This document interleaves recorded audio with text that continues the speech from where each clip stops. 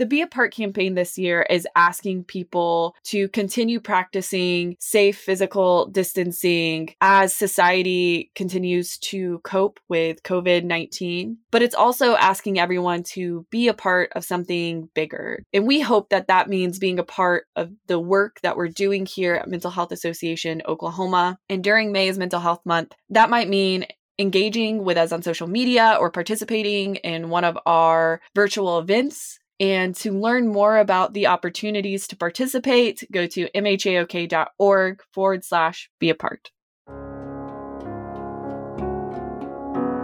The beauty, I think, and the power of a support group is you find out when you express yourself that you are not alone. You're listening to the Mental Health Download from the nonprofit Mental Health Association Oklahoma. I'm Matt Gleason, and on today's episode, we have two very awesome people. We have Dr. Rebecca Hubbard, who has become a staple of the Mental Health Download, especially during this COVID-19 era, and she is the Director of Outreach, Prevention, and Education for Mental Health Association Oklahoma. And Rebecca and I are going to be interviewing Linda Alegria. And Linda leads one of our virtual support groups that is designed for people who have experienced trauma during this COVID-19 era. So we're going to be talking a lot about that and how you can become involved. And Rebecca will be talking about some of our other virtual support groups and how you can get involved in those as well. So with all that being said, Linda and Rebecca, welcome to the Mental Health Download. Thank you. Thank you, Matt. All right. So I'll kick things off with the first question for Linda. Linda, if you can, just tell us about this virtual support group and then why you're excited to lead it. Well, I think this support group, like many support groups, is being offered to meet people's emotional needs and to bring people together to have a sense of connectedness. Because maybe if nothing else, we've learned from this pandemic that we are interconnected and that even though we're apart, we need to feel connected to each other. And Rebecca, why did you, among other people, you were really at the forefront of taking our existing in-person support groups that we've offered for many years, taking them virtually. And then soon after that, you decided that your team was going to create these very COVID-19 specific support groups. So kind of walk us through your mindset and why you wanted to create specifically Linda's virtual support group. Right. So this has been a very collaborative effort. A member of our team reached out to me when we first went to remote working and asked about taking our in-person ongoing support groups online. And being the person who loves to say yes, I said, yep, let's do it. And we moved those on. And then when it came to our attention through the Housing Authority that there would possibly be some need for first responder and frontline worker support groups, we started discussing that with our CEO, Mike Brose. And then we also started looking into, okay, what about general population? And then as I met with each of the individual leaders, facilitators who graciously are donating their time to lead these COVID stress response groups, as I met with them individually, I started seeing them with their unique skills and abilities and talents and expertise and how we could really help people to identify that they may have a need and this is a resource that can support them and they don't have to struggle. And so as we met, as Linda and I chatted, quickly came to realize that she was very highly skilled at working with individuals that have a history of trauma. And with a situation like COVID and all of the fears and concerns and stresses and strains that have come with it, you can have a kind of a re-triggering of those emotions and those symptoms for previous trauma. And so we were very excited to ask her to lead this group and to provide a supportive environment for individuals that might be experiencing that. And just a few more details about this support group. So tell us when it meets and how people can join, Rebecca. So the support groups meet at various times, depending on the group that you may be looking for. Those times are listed on the Mental Health Association website at mhaok.org/support-groups. There's a web form there that can be filled out, that can be submitted if you're interested in joining a group. Or you can call the Mental Health Assistance Center. Those numbers are located on that webpage as well. And they will connect you with a screening, a very simple screening referral process, or very friendly Screeners will call and do a brief conversation with you just to make sure we're plugging you into the right group and getting you connected. They then send you the link and information on how to get into a Zoom meeting. If you're not comfortable doing a Zoom meeting or don't know how or don't have it downloaded, they are very adept at helping you process through that. Even we'll practice with you to make sure you're ready. And then we have also our guidelines and expectations that we send out to help people to kind of know what's expected in the group so we can keep it safe for everyone coming in and just maintain that confidentiality and supportive environment. Linda, if you can just share a bit of background about, you are a mental health professional. All of our virtual support groups are facilitated by a mental health professional. So if you could just kind of share your origin story, as they say in comic books. Well, I've been a professional licensed clinical social worker for over 40 years. And I've worked in a variety of settings, started out primarily institutional residential treatment of troubled children and families. And then I taught social work at Northeastern State University for 20 years. And during the last probably 35 years, I've maintained a part-time private practice and then more recently full-time. So I've worked in a variety of professional settings, and I've done a lot of individual, couple, family, group work through those years. So that's sort of been my professional journey. And recently I've been in a 2-year certification to become a spiritual director. And so I have that to add to the breadth of the work I do, and that informs a lot of the way that I think about people and myself and what we're going through. What is a spiritual director? What does that, explain that to me? Well, it's really different words are used, but it's a spiritual companion. It's not therapy. It's not counseling. It's being with a person and honoring the spirit in them and helping them identify how spirit may inform and guide their dealings with their life issues and questions. Okay, Rebecca, I'm going to turn this podcast over to you, and just I'm really curious to hear a conversation between you two about how these support groups have been going. Well, first, Linda, I would like to ask you to help individuals know when they should reach out for help, particularly if they have a history of trauma. How do they know? What symptoms might they see in themselves or a loved one that they would go, oh, wow, yeah, I should call and probably join that support group so that I can, not just survive, but thrive? Well, as you said, trauma, a history of trauma, can trigger a lot of different emotional reactions. And actually, we're all going through a collective trauma at this time. So, and frankly, I've never met a human being that doesn't have some trauma in their history. I don't know if it's possible to be born and raised and never have trauma. And it can come in so many different forms and ways. But when people get triggered, what we mean by that is they will have an emotional reaction to something in the here and now that may seem out of proportion to the here and now incident, the stimulus. There's a stimulus and then there's a reaction. And the reaction can be something that totally dysregulates their emotional ability to emotionally regulate, and they may feel overwhelmed by fear, by anger, by sadness, and not know exactly how to navigate those intense emotions. I have had people report to me it makes them want to revert back to an old behavior like an eating disorder, perhaps, or using alcohol or drugs, or engaging in some activity they may have done previously to cope, but had thought they had healed from and broken the addiction, and now they're struggling with potential relapse. So that's one thing I see. Other people talk about it affecting, of course, their difficulty sleeping, interpersonal relationships becoming more irritable, more impatient, just more difficulty in just coping with normal day-to-day life. Right. And I completely relate to that. I have a couple of friends that I've lost to suicide, and we've had kind of a number of suicides in our community lately that I learned about yesterday.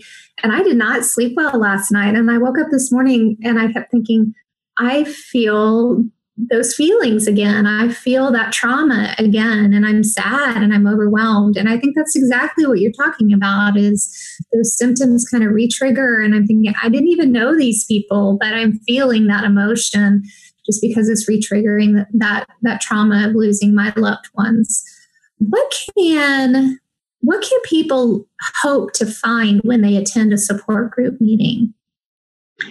Well, the first thing that I hope people will find is a safe place. And of course, we talk about confidentiality, but beyond that, a place where they can say what they want to say without being judged or told they shouldn't feel that or shouldn't think that way. Because sometimes that happens when people express to family or friends what they're feeling. And they're told, they're shut down, basically. They're told that's really not okay, or I don't want to hear that.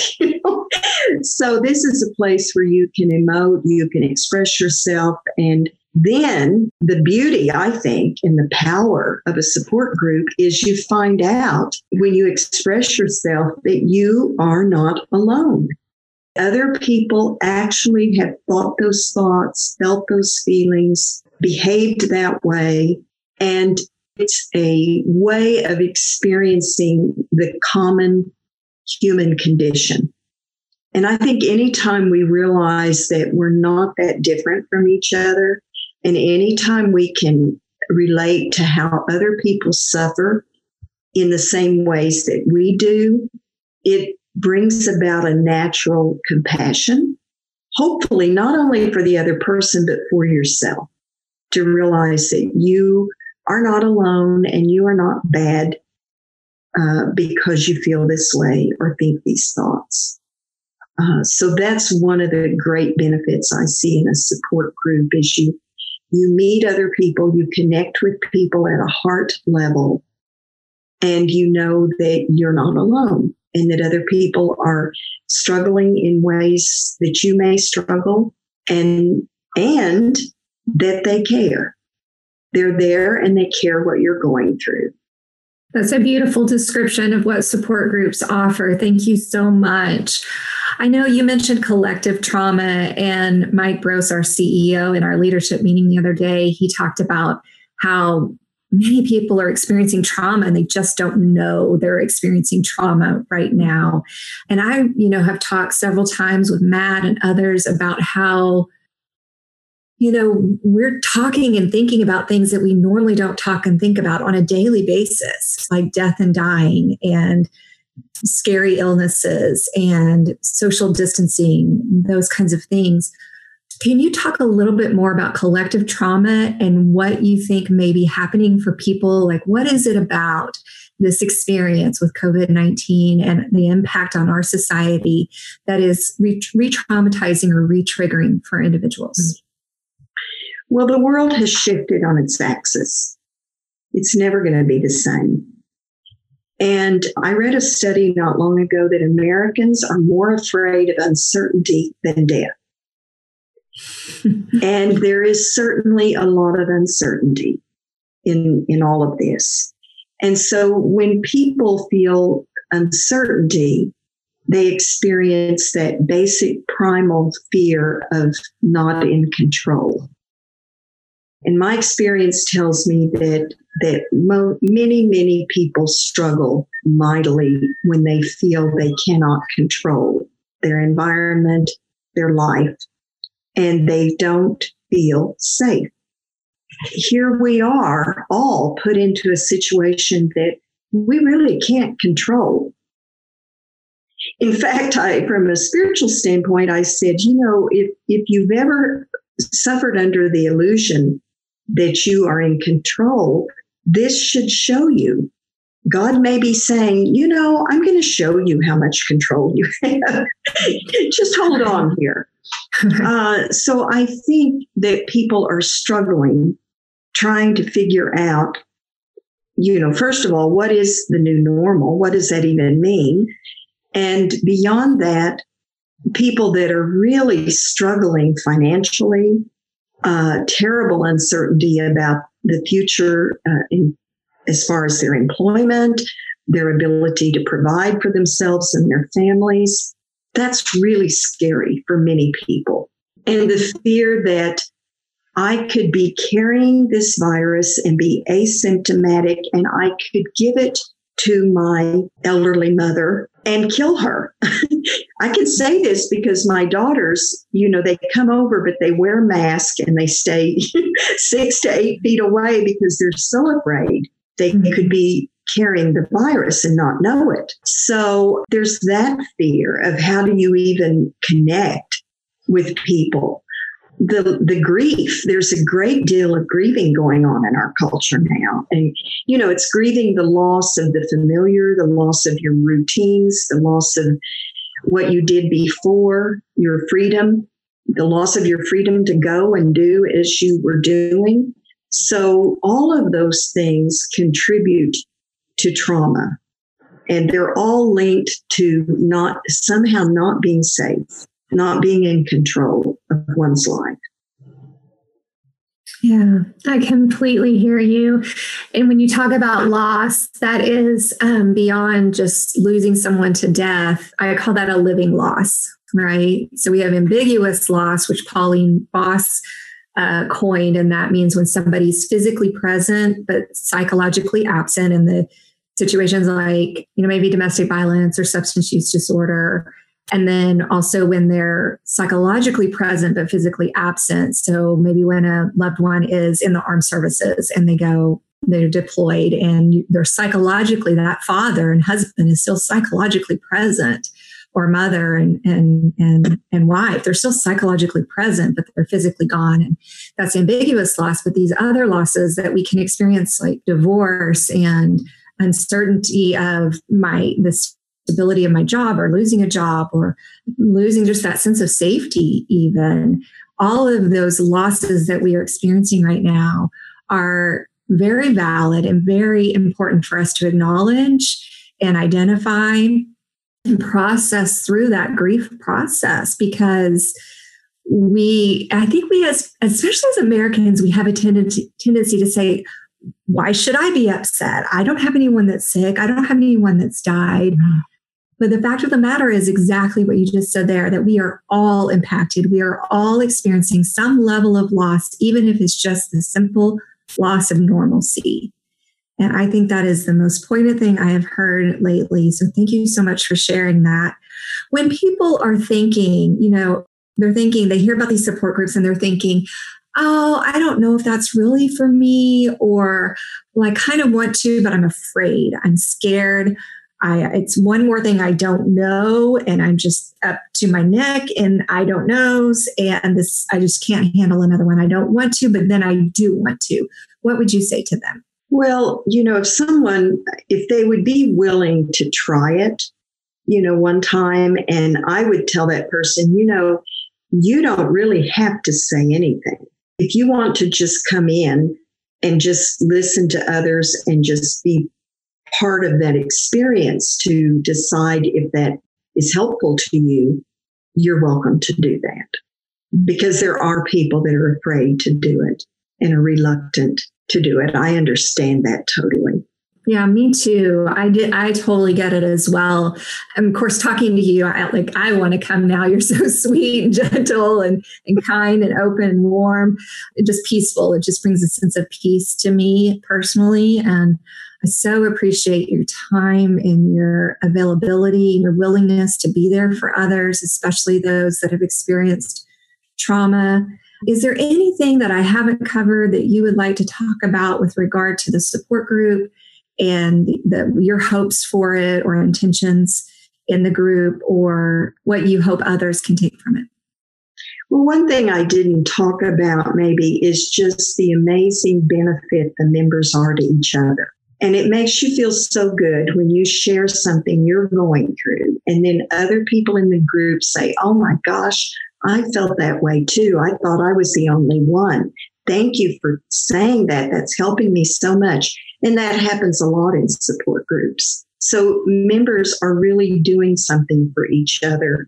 And that makes you feel good in your soul when you know that you've reached out in some way and you've helped a fellow human being. That's a big benefit, I think, of support groups. Oh, I completely agree. There isn't anything more powerful than having another person say, me too. I feel that too. I get it, which is incredible and just makes you feel like it's all right. It's going to be all right, you know? Yeah, you can end up feeling like, we know this sucks, but you're going to be all right. That's the feeling I want people to have at the end of a support meeting. It still sucks, but it's going to be all right. Yeah. Yeah, let's get that on a t-shirt. Perfect. Awesome. And so as we wrap up here, I cannot thank Linda enough for being here. You really, as Rebecca said several times during the interview, you really are the prototypical support group leader. I mean, you are so calming, and you are, I mean, if we could just replicate you, that would just be awesome. Man, thank you so much. My daughters would be terrified at that. Oh my gosh. You're so awesome. Okay. So as we do here at the end of every mental health download, we ask the guests to share a few parting words and then share our rallying cry, which is during the May is Mental Health Month, is slightly upgraded to be a part, which that's our May's Mental Health campaign. It's be a part. You know, it's as much as we need to be a part distance wise, we can be a part of virtual support groups like yours. You know, we can be a part of all the good things going on in a virtual world. You know, even if you give somebody a thumbs up with your mask on, you know, you can't smile or anything, but if you could just give somebody a thumbs up, you know, it's those kind of things that we can be a part of, you know, making a pretty dark time in our country a little brighter. So Linda, if you will, share a few parting words and then say, be a part and go do good things. We'll be done. Well, I think this pandemic is giving us a great opportunity. The crisis, the Chinese word for crisis has two characters. One stands for danger, one stands for opportunity. And inherent in every crisis, there are both. So I am wishing for, praying for that all of us globally, everyone, will take advantage of this opportunity to perhaps create a new story, a new society, a new way of being, because a lot of our time-honored institutions are failing. So we're a part, but we can also be a part of a new story. Go be a part and do good things. Oh my God. We're all in quarantine right now, but this is the moment where I would be like, Linda, can I hug you? Well, yeah, that was virtual amazing. hug. Virtual hug.